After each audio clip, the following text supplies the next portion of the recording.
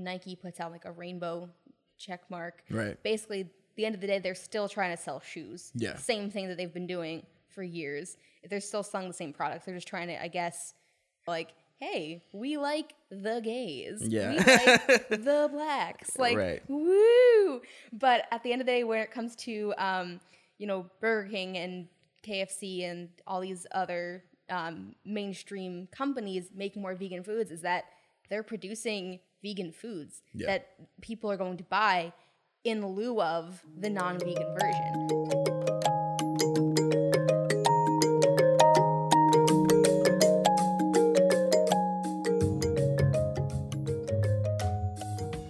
Welcome back to I'm the Villain. Today we have another amazing guest, Marissa Soltoff, and today she's going to come talk to us about veganism.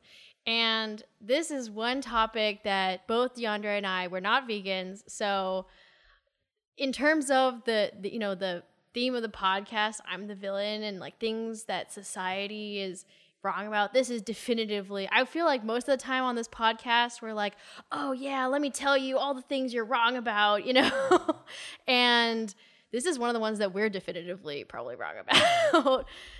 Yeah, I was telling Marissa before we turned the mics on that exactly that, like I haven't really gone into an episode just knowing that I'm on the wrong side of things before. So I'm still honestly not sure how I'm going to approach this conversation, but I'm excited. Marissa, do you want to talk a little bit about yourself? Yeah, so Marissa, I've been vegan for 4.5 years, so not super long, but I am only 22, so I went vegan when I was 18. I have a vegan-themed tattoo. It's clearly something that I'm really passionate about, and I think it's one of the best decisions that I've personally ever made, and I'm really happy with it. Wait, what's the tattoo? It's on my thigh. It says "Do no harm" with like the M going down into like the vegan V symbol, like that you see on food packages and stuff. It was my first tattoo. I just like went all in. It's like, yeah, this is great. Let's do it. Awesome. So why did you go vegan when you were 18?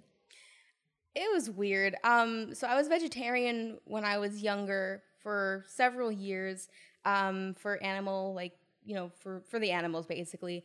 And then like, as I got a little older, when I was like 17, I was like having some like weirdness with food. So I kind of like, I didn't forget, but I, tried not to think about the ethics of animals and just kind of went back to eating like meat. And then I was working at a natural, like, organic grocery store, and I worked in the bakery, and I was just eating lots of cakes every day. And I was like, well, how can I not eat the cakes every day?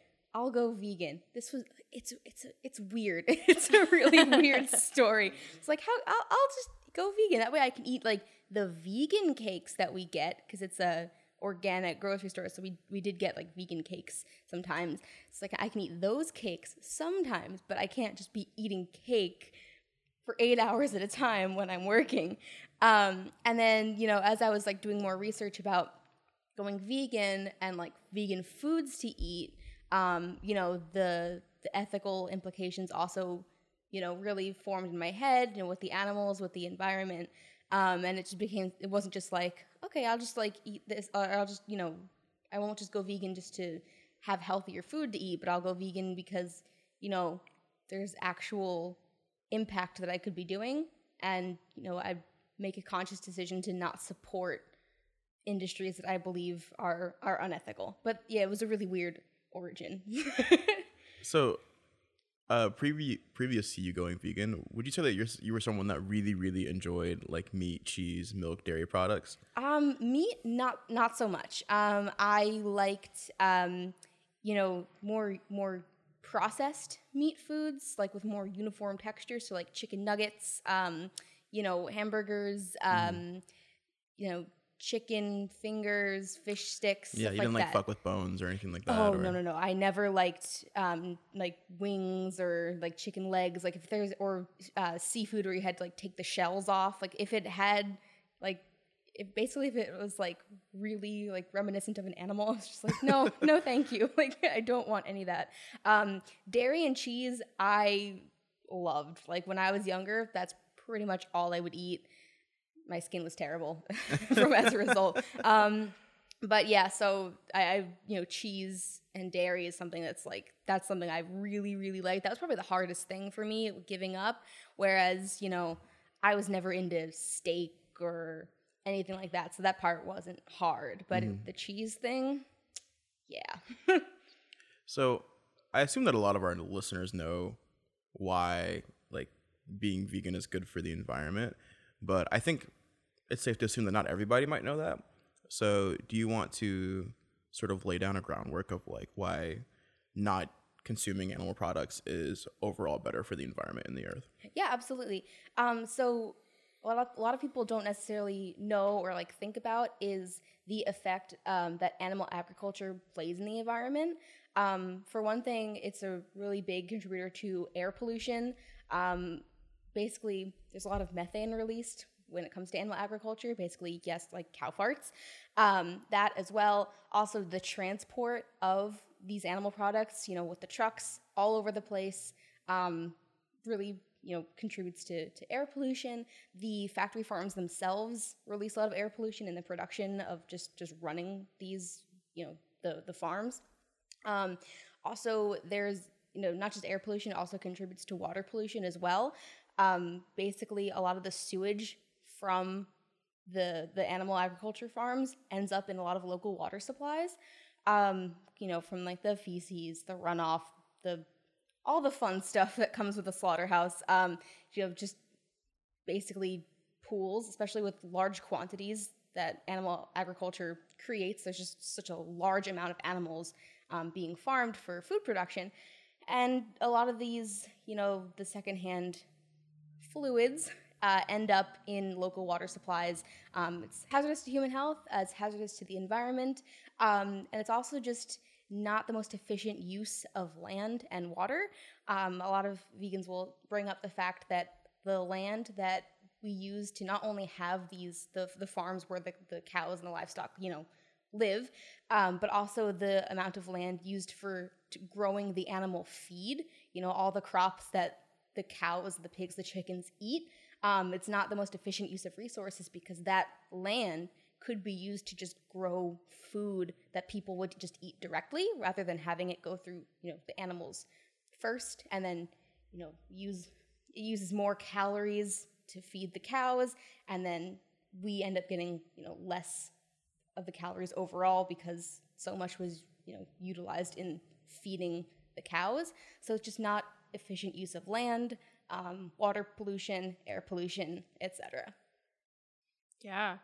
And so you explained why you were originally getting into veganism, and I'm curious now for you what your relationship is, if it's more of a moral thing, if it's more of a health thing, So for me, it's definitely about ethics at this point.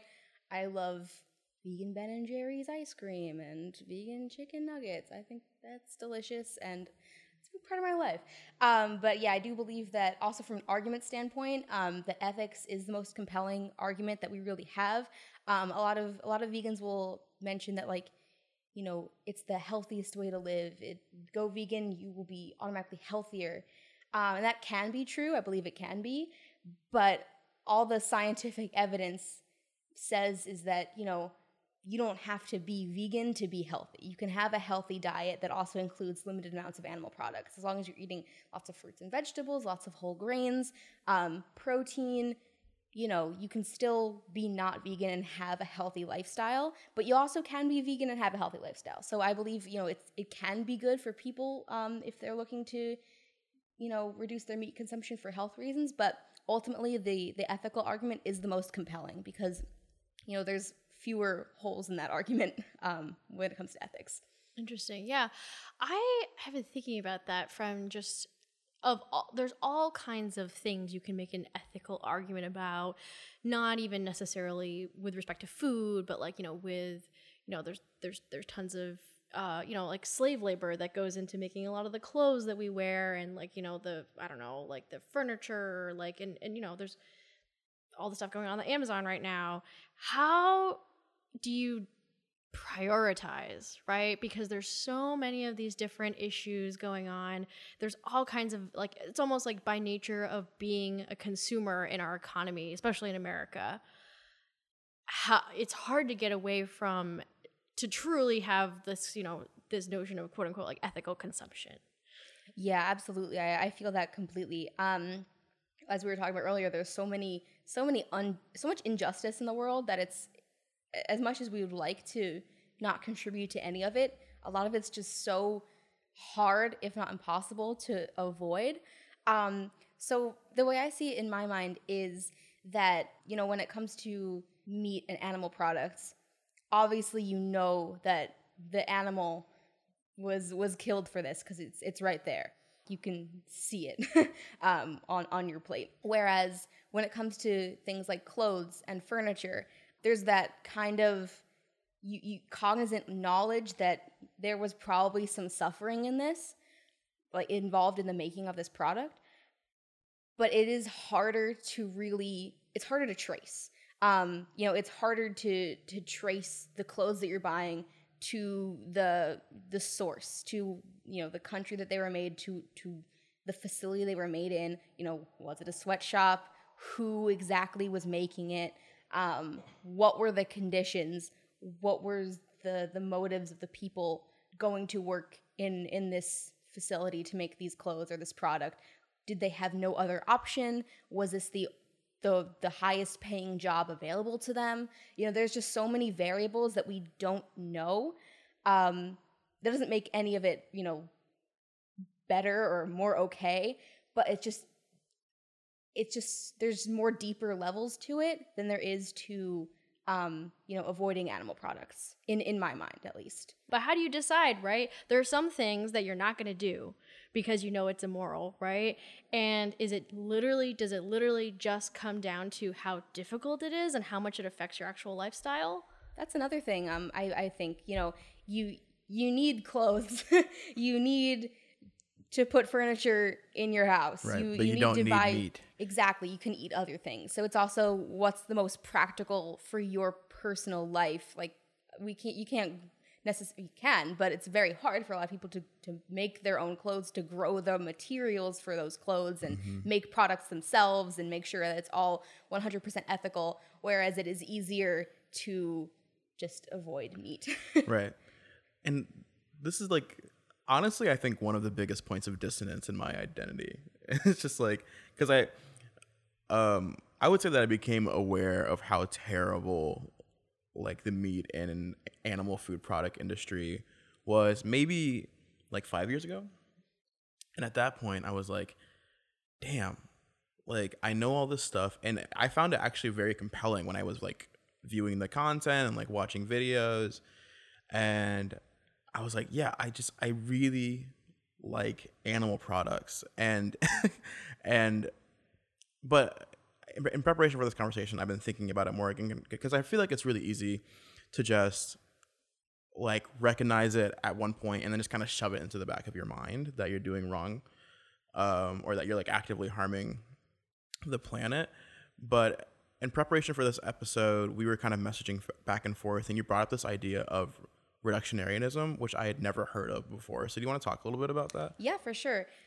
So, you know, reducitarianism is the idea that just, you know, eating less is making an impact. And it's something that I fully support. When, you know, my non-vegan friends tell me that they're making a conscious effort to eat less, if they, you know, I've heard people say, oh, I'm eating less meat now. I've started buying almond milk instead of cow milk, eating more fruits and vegetables. I think it's awesome. I think it's fantastic. Pretty much every vegan would love for the entire world to just go vegan. That would be great. Right. That would be the ideal, but it's not based in reality. It really isn't. I wish it was, but it's not. And we need to really think about what is most feasible for most people to do, and what is really going to make as much of an impact as we possibly can in the reality that we live in. And I believe that, you know, eating less animal products and being more conscious of where our food comes from is a great way for that to happen until lab-grown meat gets on the market, which I cannot wait for that day to come. I truly believe it's the future. But until that really takes off, I think just encouraging and inspiring people to eat fewer animal products is the way to go. So have you had the Impossible Burger yet? I have. It's delicious. So there's a funny story that me and Isabel have associated with this. So me, Isabel, and two of our friends, when the Impossible Burger had hit, like I think Founding Farmers. That's where I had it, yeah. Yeah, Founding Farmers over in somewhere in DC. Foggy Bottom. There you go, in Foggy Bottom. I live there, so. Oh, nice. So me, Isabel, and like two or three of our friends went to the restaurant, and we were like, "Yo," because I was like watching this content about the Impossible Burger on YouTube and stuff, and every person I saw people that ate meat being like, "Yo, this is a great alternative. It's really hard to tell." And so we went to Founding Fathers, and we were very scientific about this. We got 3 Impossible Burgers and 3 regular burgers and different variants of the burgers that they had. And we did like blind taste test at the table. And yeah, it was good. I mean, I really obviously. Could you tell the difference between the Impossible and the, okay, because I couldn't, obviously. I could not. I have like very, very unrefined sense of taste. Oh, same. So I just like could not tell. I also haven't had real beef in years, so like it has been a while. I couldn't really gauge properly, but I was wondering that. Yeah. I think I got one wrong, 1 out of the 3 taste tests wrong, which is that's a third. Damn good. And yeah. And the ones that I got right, I was like, this is good. I just know it's not meat. Right. But it was like I was like doing a thought experiment in my head, and I was like, yo, if I had to eat this instead of like burgers for the rest of my life, I'd be fine with that. You know, like and I wouldn't even say it was a taste thing. I would say that it was just lacking this like sort of like very underlying sense of like iron and like grease that's hard to replicate from an animal, which I don't really think is essential to a meat eating experience. That's fair. But that was just an aside.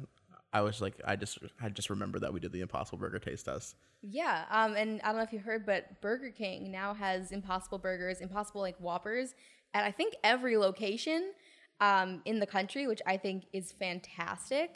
And I don't know if you also heard like the other week, there's a KFC in Atlanta that came out with vegan fried chicken, and the line for the drive-thru wrapped around the building twice. Like it was so popular. They sold out in a few hours because so many people were like willing to try it. I think that's so cool. Yeah. And I think it's really inspiring that, you know, it goes to show that, you know, these as the fake meats get more and more popular, and ultimately when lab-grown meat becomes, you know, available on the market, a lot of people are going to be in favor of it, and a lot of people are going to be willing to support it, and I think that's just amazing. Yeah. I want to talk a little bit about kind of the social piece of it too, because I have, you know, I've been part of that vegan group. So I made this post in this vegan group, which is how we found Marissa, to talk, like, you know, just to find people who wanted to talk about veganism. And I do, like, this is, I think that's kind of maybe a part of a lot of groups that form on kind of a moral basis, is that how does one, especially like, you know, if you're first trying to get into veganism, deal, like it can be a very vitriolic community at a lot of times, right? And I'm curious as to what your thoughts are around, like, there's a lot of shaming that goes on, there's a lot of sort of like piling on people, and I know that that's maybe inevitable, but I'm like, I feel like that's also kind of a blocker for people. Absolutely. So there's the stereotype of the angry, preachy vegan, and it exists for a reason because a lot of vegans can be very preachy and judgmental. And I do see both sides to it. On the one hand, like as a fellow vegan, like I do empathize with the fact that they're very frustrated with the current system that we live in, with the fact that animals are being killed every day, and a lot of people just don't seem to care. So I do absolutely understand where they're coming from, but also I understand that most people are not vegan, and yet most people are great people. Most people are genuinely good people that don't deserve to have some jerkhead, you know, in their face, judging them and shaming them about their choices that they make. the group that you mentioned, like the Facebook group, there is a lot of toxicity. There is a lot of negativity. A lot of posts will have people commenting, you know, not like necessarily terrible things, but just unnecessarily negative things. For instance, like last year, one of my friends posted in the group about like, you know, he had to give up his cat. Like he couldn't take care of his cat anymore. And he was asking like, do you know anyone that's willing to take care of my cat or take my cat in? And a lot of people were, you know, shaming him for having the audacity to give up his cat. It's like, oh, moving is not a good excuse to give up your cat. You know, would you give up your child if you were moving? And it's, oh my gosh, like it's just, there's a lot there. And then when a lot of people make posts about, you know, companies like Burger King and KFC and other companies coming out with, you know, vegan meat products, a lot of people are, you know, kind of spitting on it and just like, oh, like this company isn't vegan, so like don't go there, don't support them. Or, you know, this product is GMO, bad for you, unhealthy. It's like, rather than seeing the good that results from non-vegan companies making vegan products and therefore bringing veganism into the mainstream, which we really need, people are just nitpicky and finding all kinds of issues with things. And that's really isn't the way to go, and it's not a good way to make veganism or like eating more vegan foods or reducitarianism palatable for the mainstream population. And I just think that's really, you know, it's detrimental to the cause. It's not helping anything if you're going to just be all holier than thou on people. It really is counterproductive. I think I see a really strong analogous to what you're talking about like sort of in your like vegan insular group, people like kind of spitting on like non-vegan companies, like obviously just marketing to vegans. I think we see a lot of that sort of same mentality when like companies are like blatantly like marketing to like LGBT people during Pride Month, or like start running like African American focused ads during Black History Month and like shit like that. And I thought a lot about specifically during Black History Month this year and like during Pride Month this year about like how I felt about that. And I think the conclusion that I kind of came to was similar to what you were saying, which is like, yeah, it might be watered down, you know, like it might not be the essence of whatever the movement is they're trying to pander to, and the company might have some contradictions within itself. But I do think that because we live in, you know, a somewhat terrible capitalist society, like the true mark of something becoming more integrated and more mainstream is when companies start marketing to that population. Yeah, no, I do agree. But I do think that there's a slight difference between, you know, pandering towards LGBT people and people of color and making more vegan products. And that's basically like what you know, when Nike puts out like a rainbow check mark, right? Basically, at the end of the day, they're still trying to sell shoes. Yeah. Same thing that they've been doing for years. They're still selling the same products. They're just trying to, I guess, like, hey, we like the gays. Yeah. We like the blacks. Like, right. Woo! But at the end of the day, when it comes to, you know, Burger King and KFC and all these other mainstream companies making more vegan foods, is that they're producing vegan foods that people are going to buy in lieu of the non-vegan version. Right. And that's going to have more of a positive impact on the environment, on the animals. Whereas, you know, with the other companies, the product is still the same. They're just marketing it differently. So I do think that, similar to what kind of you were outlining, I do think that the key to making more people like be vegan is making it, I guess, more convenient in a sense to be vegan. Mm-hmm. And I think that we're starting to do that with, like, you know, putting vegan foods on the market, like what you were saying with KFC. Do you think that, like, that's kind of, because I really feel like that's the key. Like, I feel like people aren't going to do it unless it's convenient and, like, kind of easy. And do you think that that is what has to happen in order for the majority of people to just stop eating meat or greatly reduce the amount of meat being eaten? Absolutely. I think on a philosophical level, like, veganism is for everybody.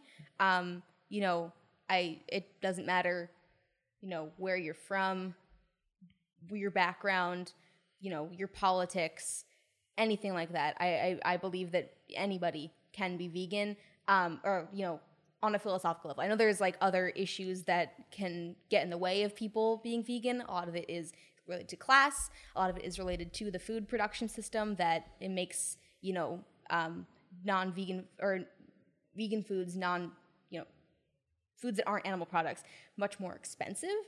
Food deserts that, prevent people from accessing healthy foods, or, foods that aren't fast food or things like that. But on a mental level, I guess, I think, veganism needs to be more accessible to everybody.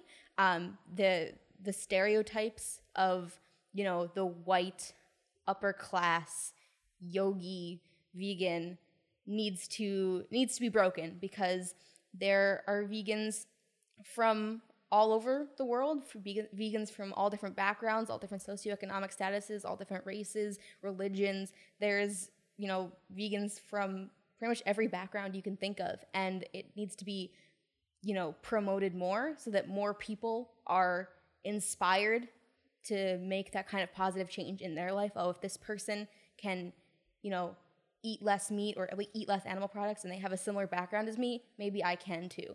I think that's really interesting, because there's a friend of mine who went vegan a couple years ago, and he made a bunch of Facebook posts about it that I found really interesting, because he is Puerto Rican, and his family, there's a lot of Puerto Rican foods where meat is very foundational. And I think it was really, really difficult for him. Like, his family told him he was being a traitor to his culture. Like, he was pretty much ostracized by his family for doing that, because he was it was seen as being a contradiction between his culture and his health. And he was like, look, my aunt just died at 54, right? And part of the reason is because, we have these ethnic foods. They're not healthy. They're literally what's killing us, right? And for him, it was this super political issue. And so I feel like, especially when you have that intersection of that cultural background, when you have, there are some cultures that are super, like Indian cultures, where veganism is not contradictory at all, right? But I feel like in a lot of those, maybe South American and like other cultures, it's hard to square that with seeing food as being such an important part of who you are and your heritage. Yeah, no, I get that. I think that's really unfortunate that happened to your friend. I mean, like, even my family thinks I'm weird. I have half my family is like Italian, and whenever I go to visit, and like they're all like making like meatballs and like chicken parm and things like that, and they're just like, why are you so weird? But it's not the same, I don't think, as someone from like maybe an immigrant family, or like your friend is Puerto Rican. I don't think it's the same, and in that way, I'm very fortunate.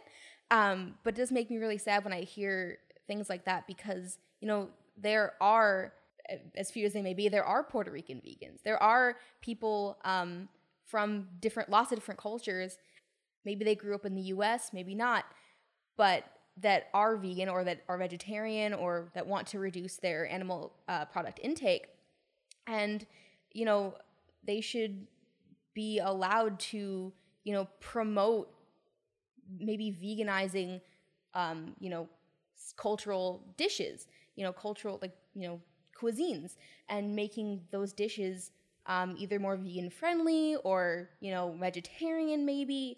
And I do think that veganism is becoming more popular all over the world, like even in China, where I was there last summer, and I found meat in my food so many times, even after like explaining to the waitstaff in Chinese that, can I have this without meat? Like, I'm vegetarian. They were like, oh yeah. And then I would get my food and it would have like ground pork in it, and I'd be like, what the hell? Yeah. But even in China, I did see there were 2 vegan restaurants in Shanghai that I did like have the experience of going to. So even then, like, it's possible, and it is becoming more of a mainstream thing, more so in the US and in the Western world, but even in other countries, it is becoming, at least slowly but surely, into the mainstream. And I do truly believe that we need people from all different backgrounds, all different countries, all different cultures to be having a presence, maybe online, maybe on social media, of how they can combine their cultural background with a more sustainable and ethical way of eating. Like, I believe that those things can absolutely be mixed and should be mixed. Well, let me throw it back at you, DeAndre, right? You were saying what's it going to take for people to go vegan. You can buy vegan burgers now, and like you can it is largely convenient right now, right, to get a lot of those meat alternatives, right? Beyond Meat stock like soared like 8,000% this year, whatever, right? And I want to ask you, like, literally, like, especially because there's that cultural piece, right? You're from the South, right? Barbecue's a huge thing. Even if they came out with vegan barbecue. Oh, they have it. Right? Check out New Vegan on Georgia Avenue. Yeah, It's delicious. Soul food, Southern, like, comfort food. It's delicious. Mac and cheese, wings. So good. Yeah. So, I mean, like, that's the thing. It is convenient now. I disagree. I don't think it's convenient. I think that, so I think there, and Marissa, you actually kind of opened the doors to this conversation. I'm really glad you did. I think there's like a really big class component to it that a lot of, like, especially my Southern Black people have to deal with, which is like oftentimes, especially meat substitutes, I feel are like expensive and are not very accessible culturally. I think is a big deal. But like, I don't know. I'm not gonna sit here and say it's not possible. Obviously, like the products are available, but also, yeah, I do find that they tend to be like more expensive on the market, and that being able to eat, not even vegan, I think being able to eat healthy is a privilege, right? Like, I didn't grow up in a food desert, but I spent some time in New Orleans doing like food access work, and it's like so wild how much of that city just is not within any kind of walking distance or like public transit distance to like a source of fresh food, you know? So I think the question of what will it take for me to go vegan, because I'm a person that has a lot of privilege, even as, you know, a Southern Black guy. Like I make decent money now. I have like access to all these things. I live in a metropolitan area. I don't live in a food desert. Is different from the question of what will it take for a lot of people that look like me and come from where I come from to go vegan.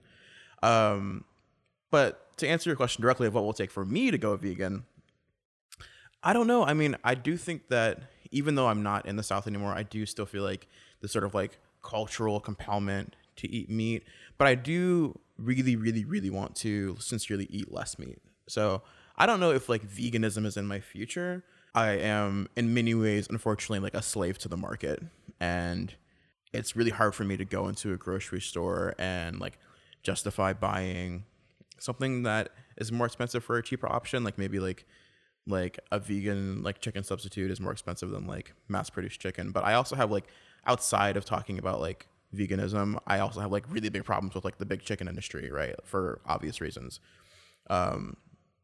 So to answer your question, Isabel, I think that for me to go vegan, I don't know. I think that like maybe it is just like convenience or like cultural shift or like a whole like a combining factor of those things. Or maybe it's just like me pulling the trigger and deciding that like, and putting what I want, like what I enjoy behind like what's best, you know, for the world, which I feel like I do in some cases, and I definitely don't do in this case. But I feel like this is like probably the most tangible way to make a change in your life. Basically, convenience culture. Everyone's full of shit. Like, it's only gonna happen. People are only gonna be moral if it's easy. Yeah, I mean, like that's Amazon, right? Like, Yeah. Everyone knows Amazon sucks, but we all But still we get buy stuff delivered shit. to our house in We all- 2 days. in That's 2 great. days. But also, like, as it relates to meat substitutes, I could just like not buy meat substitutes either, right? I could just like eat vegetables. You could. It's not as fun. It isn't as fun. But it is, like, even food's cheaper than meat itself. Beans, Right. rice, potatoes. Does it sound like a fun diet? No. Not but at all. Is it food?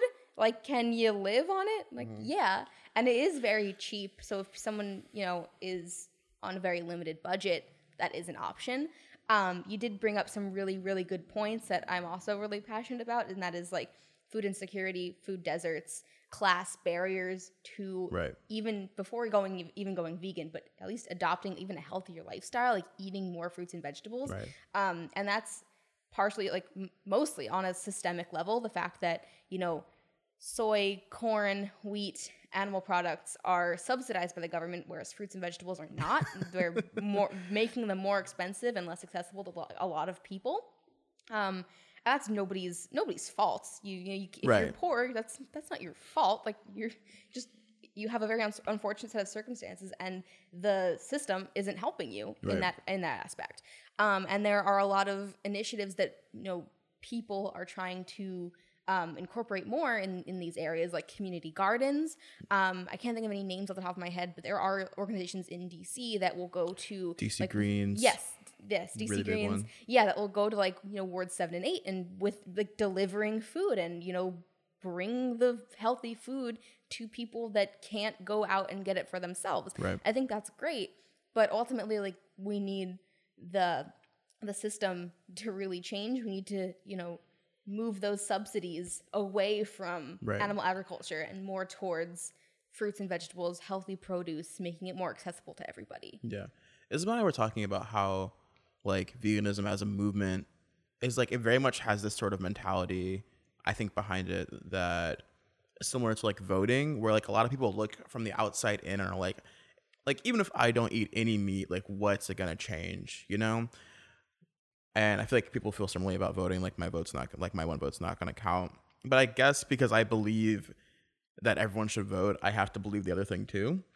But I think that, like, this gets into a good question of like does demand force the market, or does, like, supply force the demand? You know, like is it going to take a lot of people and consumers screaming at big food producers that, like, yo, this is what we want. We want vegan options. We want, like, cheaper, convenient vegan options, and I think that my inclination is probably yes. So I believe that demand fuels supply. Yeah. The phrase "the customer is always right." Well, that doesn't give that phrase wasn't invented to give people at restaurants the authority to be jerks. That was the guy that coined the phrase. Did so because the idea is that demand fuels supply. If customers want something, they are in the right, and they will Companies get it. will make it. Exactly. So it's less about yelling at food producers, "Hey, we want this," because at the end of the day, if their sales of these animal products are up or the same, they're going to keep doing it because that's what's really bringing in the money. It doesn't really matter what a small group of lobbyists are going to tell them, or scientists, or just vegans online. It doesn't really matter, because if their sales are the same, they're going to keep producing it because, you know, there's no incentive for them not to. Companies are not moral authorities. They're just trying to generate business. Yep. So whereas if their sales in, like, animal products are down, that's when they're going to really have that kind of, like, wake up call, you know? Right. If there's, market trends. These big companies have people whose entire jobs is to look at market research and determine what the trends are, what do people want, what is going to really bring in sales. And ultimately the market is what determines what these companies are going to be producing. Yeah. And I do really think that, like, right now you can go to McDonald's and get a double cheeseburger for like $1.20, right? And, like, obviously we've talked about the way that class intersects with veganism in a way that, is hard to overcome for a lot of people. But even beyond that, right, like, I think the average American is like, yo, this double cheeseburger costs $1.20. So, like, I'm wondering, like, is it gonna take to, like, a vegan burger at $1.20 to really, like, make this change? But I do want to talk about ethical ways to eat meat, and I know we already sort of touched on, like, eating, like, less meat. It's just already a really good way to sort of start down that path. Do you have thoughts, knowledge about, like, ethical sourcing, and, like, is it better to buy meat from a farmer's market than it would be to buy from a grocery store? So I mean, full disclosure, I'm quite biased, because at the end of the day, like, even meat from, like, a small farm is still, like, cows that are dying. Right. I don't have the figures in front of me, but I did read that on an environmental level, small independent farms are actually worse for the environment than the large scale ones. Damn. You hate to see that. I know. It really depends on, I guess, what your ethics are. If you would you personally feel more comfortable giving your money to a family-run farm rather than like Right. Tyson, then I guess that would be a more ethical situation for you. If like animals, if you don't really care about animals, and a lot of people don't, and that's fine. You know, environmental also aside, if what I have read is true, which I can't verify. But basically, yeah, like if you value, you know, local farmers, local family-run farms, Right. then you're gonna want to give your money to them rather You shouldn't than to convolute a yourself big and be company. like, yo, buying from Exactly. a farmer's market is like kind of a step towards veganism. Like, it's not. Right. Don't be thinking like, ooh, grass-fed beef. That's basically like going vegan. Like, because you're really not. You're just placating yourself at that point. Right. The takeaway seems to me to be that it's really like any of these moral issues, right? It's going to take a lot of work for consumers, right? And consumers are the group that's a lot harder to make collective decisions because we're hard to coordinate, Exactly. right? To really make a push. But I think that the optimistic side of that is that we have made a lot of changes. Specifically, our generation has I think is really why, you know, these companies are making these meat alternatives, Exactly. right? Is because there's clearly demand. And so I mean, just like voting, hopefully like that is really like the most frustrating thing is that people are so apathetic about these things that require collective action, right? Yeah. And so I hope that this kind of ends on a positive note in the sense that looking at the fact that Beyond Meat was the biggest growth, like the highest growth stock of this year, that's insane, right? I know. It's beautiful. I think it's also a really positive indication that, you know, we're making a difference. Yeah. And I think that's at the end of the day, that's what we all want. Yeah.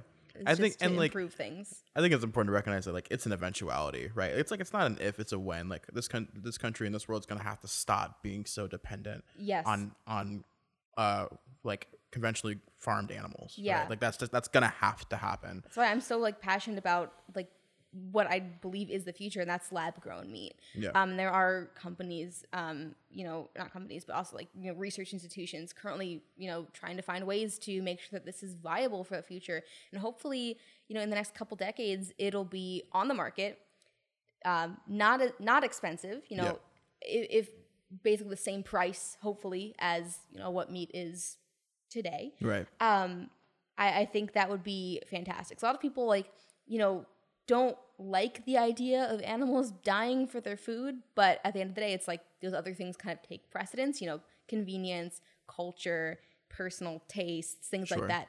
But I feel like most people, if they had the option to have the exact same thing, it's still chicken, it's still beef. Oh, absolutely. It's just like it wasn't killed, it was grown in a lab. A lot of people would be like, yeah, that's great. If it's the same thing, I don't care. Oh, I'd be so down for that. It would like just completely clear my conscience Yeah, exactly. in a way that I would, might even eat it. I think a lot of people are like, are you going to be vegan for the rest of your life? And I say, yes, unless lab-grown meat becomes mainstream. And in that case, like, yeah, that's great. Yeah, that'd be dope.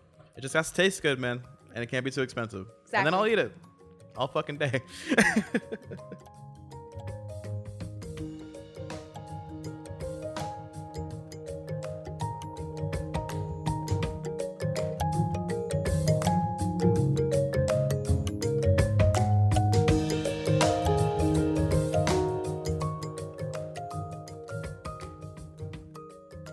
Awesome. Well, thank you so much for joining us on the podcast. Thank you. This has been a really great conversation. Oh, I loved it. As you can tell, like you can probably hear the excitement in my voice. Like I love talking about this. I like trying to be like a positive force for change. A lot of people, they don't want to be lectured. They want to be inspired. And I really want to try to be like that inspiring force that, you know, tries to like inspire people to maybe eat less animal products, or even maybe try to like, you know, think twice. You know, what are the ethical implications, the environmental implications of my choices? I think that's just where we need to be right now. Positive. Yeah. All right. Well, thank you guys for listening. Please follow us at I'm the Villain Pod on Twitter, Instagram, all the socials, and we are now on Apple Podcasts. And they only give you 2 months to get on the new and noteworthy section. So please subscribe and please give us a review, because that is what is going to help us get there. Unless it's not 5 stars, and don't give it to us. 5 stars or nothing. All right. Peace out.